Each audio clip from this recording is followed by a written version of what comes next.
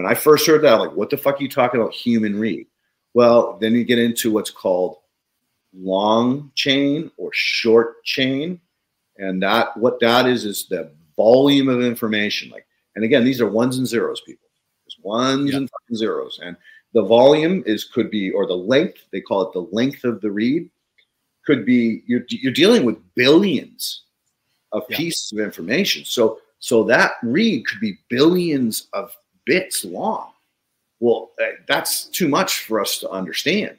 So we go back to short reads where we have less information, but then we have to understand depth too here. So depth is the amount of times that has been replicated to prove that this algorithm is true. So same result. Ones and zeros doesn't mean that's truth. The depth, how many times that has been replicated, is what's proving that is true or not true.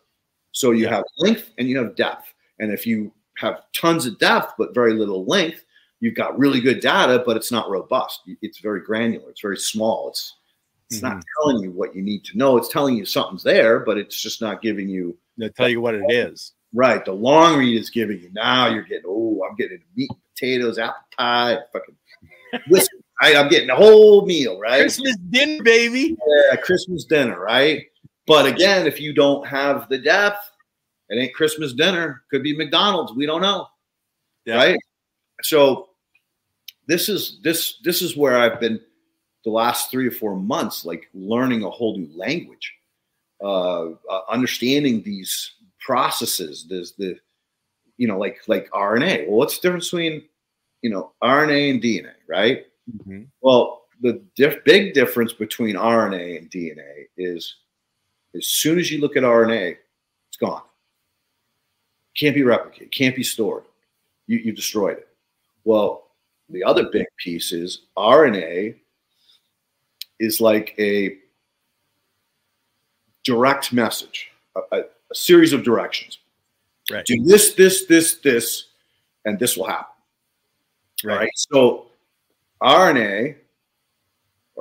DNA can change that message, that RNA message. Think of it like a recipe book. This is the way Craig describes it. You got your grandma's recipe book, right? So all these different recipes in there, right? But it's one cookbook. So that's the DNA. So I want a recipe on apple pie.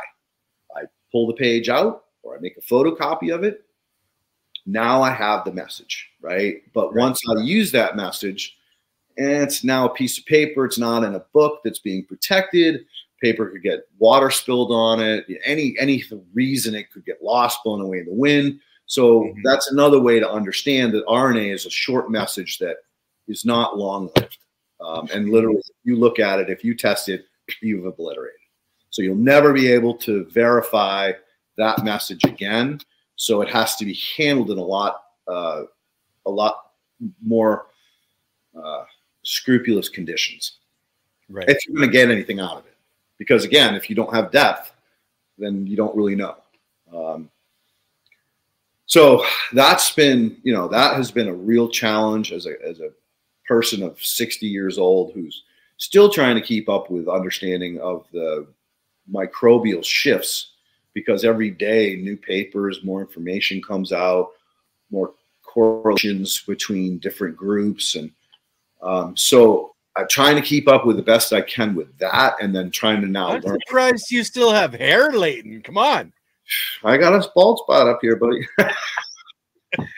Don't worry. Poe and Scotch and Night help a lot. Oh, yeah. Yeah. Everybody, right? Come on.